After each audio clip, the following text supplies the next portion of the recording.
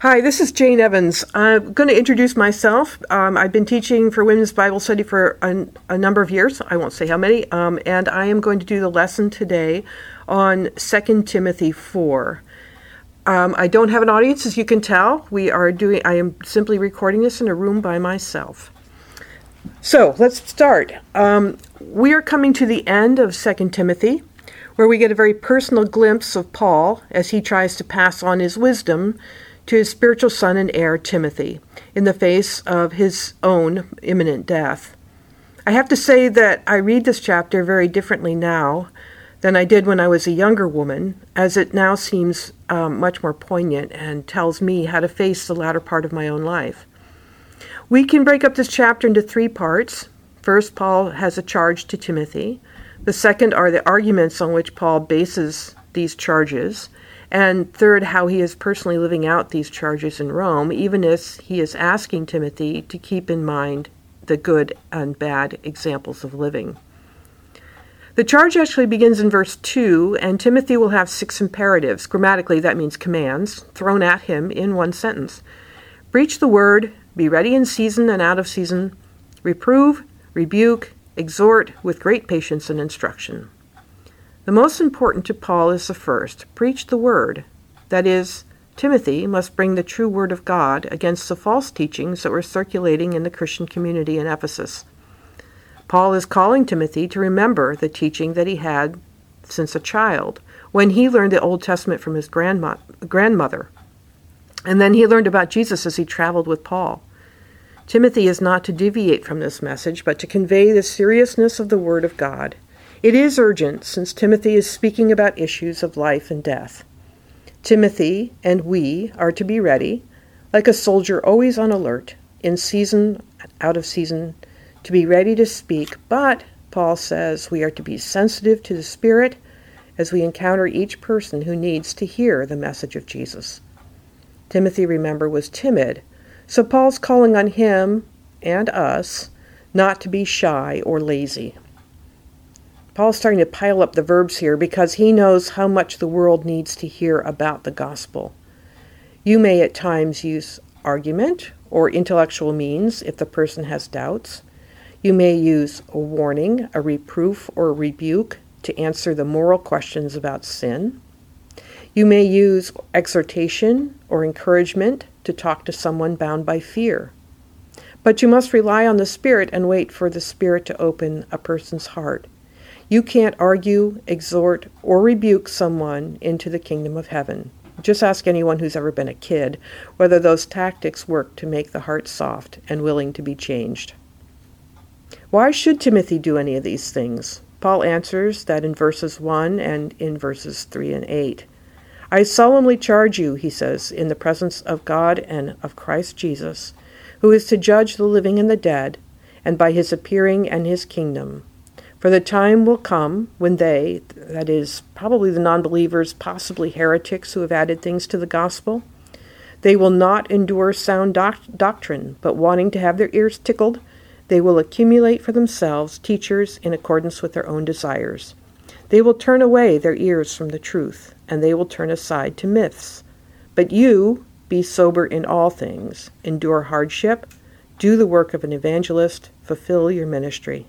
For I am already being poured out as a drink offering, and the time of my departure has come. I have fought the good fight, I have finished the course, I have kept the faith. In the future there is laid up for me the crown of righteousness, which the Lord, the righteous judge, will award me on that day, and not only to me, but to all those who have loved his appearing. Paul's heavenward gaze is not interrupted by living on earth and knowing exactly what humans are capable of. He understands what it is like to be in a world hostile to the gospel message. Paul realizes at this point in his life he will not live to see Jesus' second coming, but he does know that it will happen. Jesus will come back and will be visible to all, to judge both the dead and the living, and to finish bringing the kingdom of heaven to earth itself. Paul, Timothy, and all of us will be asked to give an account of ourselves and our work when Jesus appears. Do not misunderstand me here, as I know the only way to live with Jesus in his coming kingdom is to rely on the death he suffered for my sake on the cross. But we will be asked to account for our obedience to his will while we were on earth, as John wrote in Revelation 22:12. Yet Paul knows that hard times are coming to the church, as people will fall away from the gospel. Paul does condemn the false teachers who lead the people astray, but he also places some responsibility for the straying on the people who are listening. Christians have to look for teaching that follows the message of the gospel, not just people who tickle their ears with easy teaching that suits their own desires. Perhaps these people are looking for new theories or speculation about when Jesus' second coming is happening, or perhaps in a period like the one we are in now, they are looking for something non-biblical to make them less fearful. God has promised us that everything that happens he knows about and is in control of. It's natural to be uneasy or frightened when we are faced with something we have never experienced before, like a worldwide pandemic. But think about the situation that Paul knows that Timothy is walking into. There will soon be widespread persecution of the Christians. People who called themselves Christians will fall away. They will go after easier teaching by finding teachers who talk about faith in a way that they have decided that they want to practice it. We, like Timothy, are called to be sober, steady, self-controlled. Don't give in to speculation. Don't spend a lot of time on social media hearing about all the bad stuff, whether that bad stuff is real or not. But do spend time meditating on how God's plan for allowing you to live with him forever has worked out. But let's get back to more imperatives from Paul. He acknowledges Timothy will face tough times, which Timothy must endure. By telling the truth, Timothy will suffer. His first priority should be doing the work of the evangelist by preaching the message of the gospel.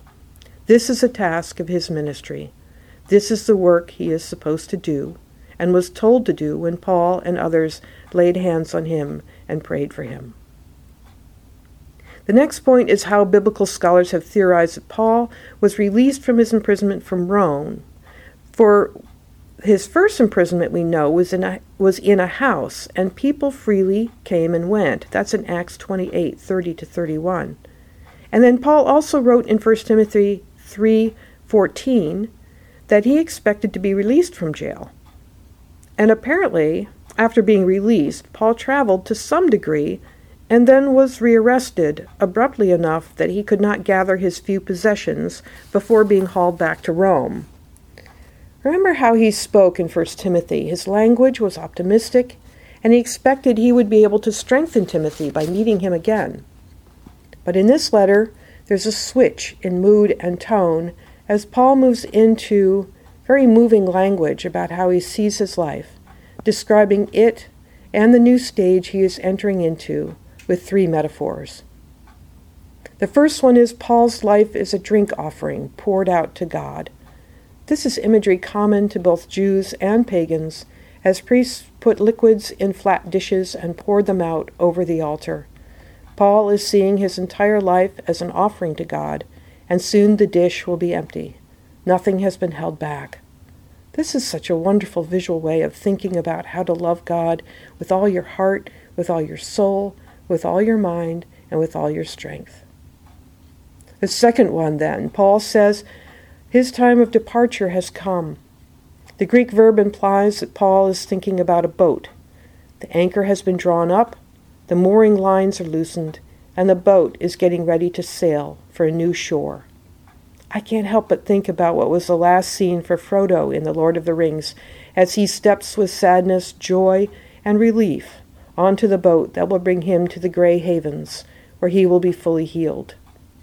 Paul is sad about leaving his friends and his ministry behind, but he is looking with joy and relief to the haven where he will spend eternity with Jesus.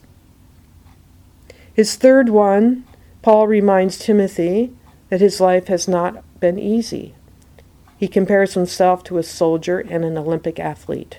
The work has been hard, physically as well as spiritually, but he maintained his discipline and kept in mind the prize at the end of the struggle, at the end of the race. He has preserved, through the work that God assigned him, the gospel treasure, allowing it to be passed on to others. And now Paul goes on, God will reverse the sentence that he expects to hear from the earthly court. While they think they're passing a death sentence on him, God has already reversed that decision and will declare Paul righteous, not through Paul's works, but through the work of Jesus on the cross. After he receives his new life sentence, we can call it, he expects to meet a crowd of others who have faithfully fought the fight and run the race. After verse 8, we move into a more personal part of the letter. This is a normal part of the ancient letter, giving some news to Timothy and some instructions.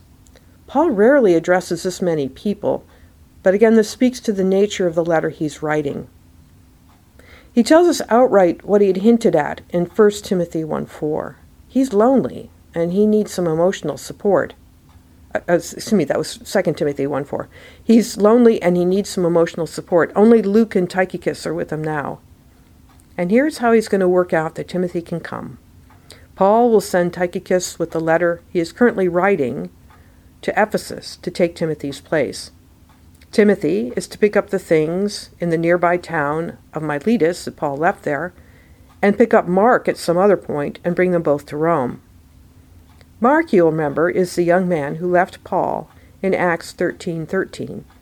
But Paul had apparently forgiven him years before, as Mark resurfaced as Paul's co-worker in Philemon 24 and Colossians 4:10. And now Paul considers him useful, both personally and in his ministry. Mark has clearly grown in his walk with God. We don't know what books or parchment Paul wanted, but since he's asking for his heavy winter coat, he's either a prisoner in or is anticipating being in jail for the winter. He does ask Timothy to hurry before the winter weather shuts down travel.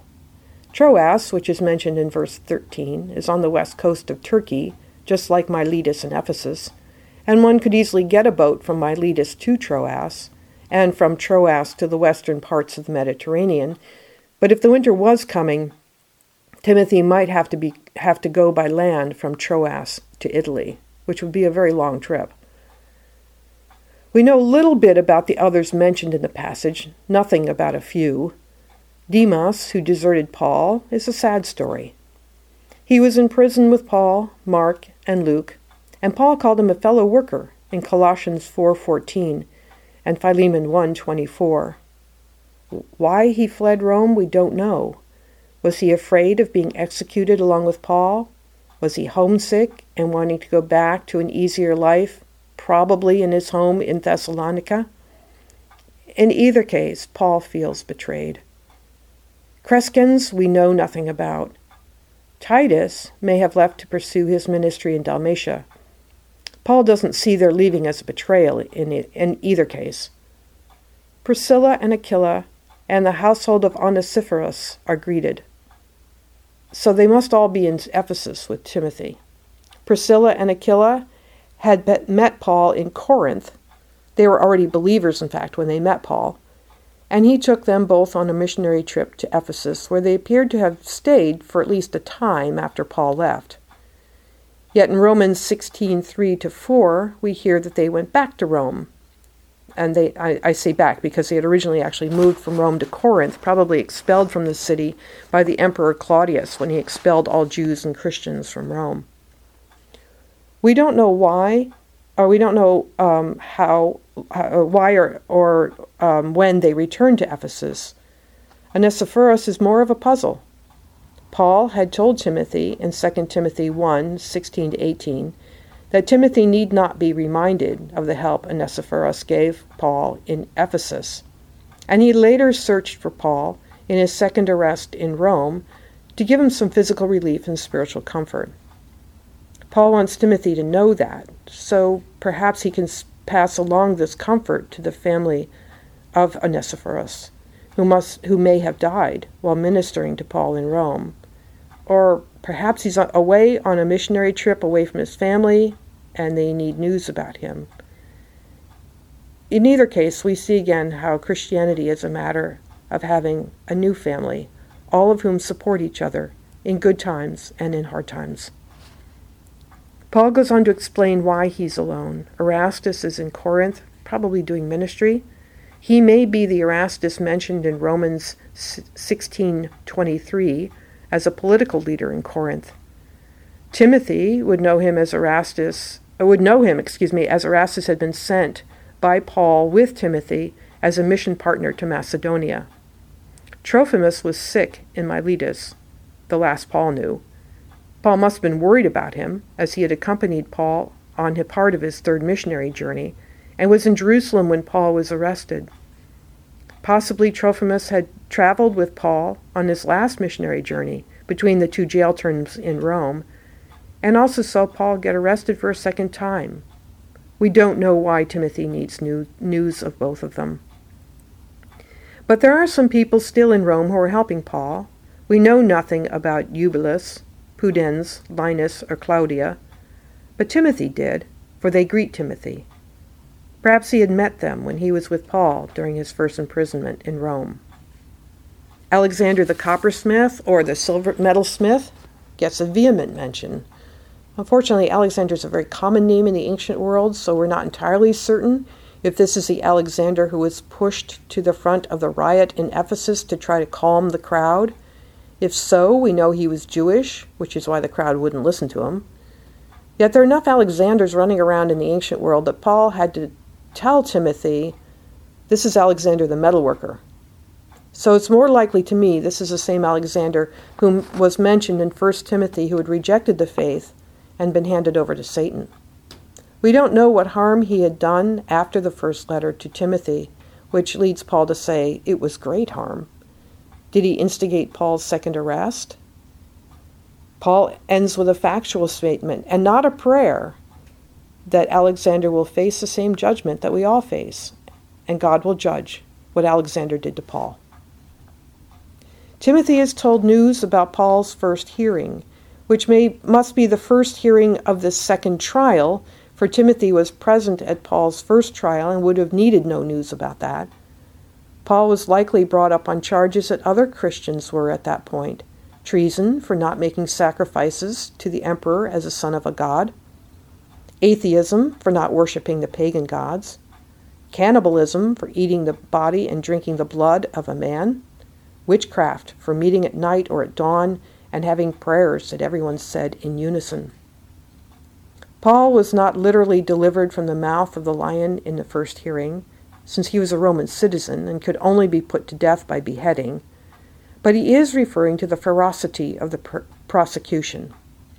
Paul could at least deliver the gospel message in his trial in Rome, just as he had years ago in the court in Caesarea. However, he is calm in the face of the next trial, for in verse 18 he writes, "The Lord will deliver me from every evil deed, and will bring me safely to his heavenly kingdom. To him be the glory forever and ever. Amen." This letter might be the last surviving words of Paul. He has appealed to Timothy's loyalty and charged him with keep working at his ministry. There's no tension between Paul's earlier message to Timothy to stay in Ephesus and preach. Circumstances had changed, and Paul needs to communicate with Timothy. The church in Ephesus will be in good hands with Tychicus there. But in case Timothy does not make it in time, Paul wants him to remember that his 30 years or so in the service of the living God, as he prepares to receive his crown of righteousness. The letter is then kind of a last will and testament, not only to Timothy, but to all the church. Paul is thinking about the generations ahead who need to hear the gospel, and so he urges Timothy to take up the message that he has been taught so well. And so Paul's benediction is for Timothy, but also for you, the generation that Paul had in mind when he wrote, "The Lord be with your spirit, grace be with you." Let's pray together. God, our Father and Provider, who holds us all in the palm of your hand, help us today to hear the words of Paul that you gave him as he sat in the cold, damp prison longing to see and talk to his friends before he departed this earth. We pray that we, like Paul, may remember at each moment where we are heading, to the great haven, where you will give us the crown of righteousness because of the work of your Son, Jesus. We pray that we may look with joy and relief towards that reward, while straining every muscle while we are here on earth to do your will for us. During this time when there may be some languishing in their homes due to precautions because of the illnesses going around, we thank you that we have technology to help us keep in touch. Give us courage and strength to help those who are in need, whether the need is physical, spiritual, or emotional. We pray for those most at risk that you'll put a barrier around them. We pray for our first responders that you'll keep them healthy and keep their families healthy. We pray for those who are suddenly without income, that you will open our hearts to their needs, so we don't just say to them, I'll pray for you, go and be well, but we'll listen to the admonishment from James that we enter into their needs. We pray that we'll be able to look to you when we are fearful or afraid. We pray we'll be able to meditate on the work and life of Jesus and how he controlled the very waves of the sea, since he was a creator of those waves. We pray that we will be able to lift up Jesus, like Moses lifted up the bronze serpent in the desert so that everyone who looked at it was saved. May we be Christians who lift up Jesus so our friends, family, neighbors, and the world may see Jesus and be saved. Amen.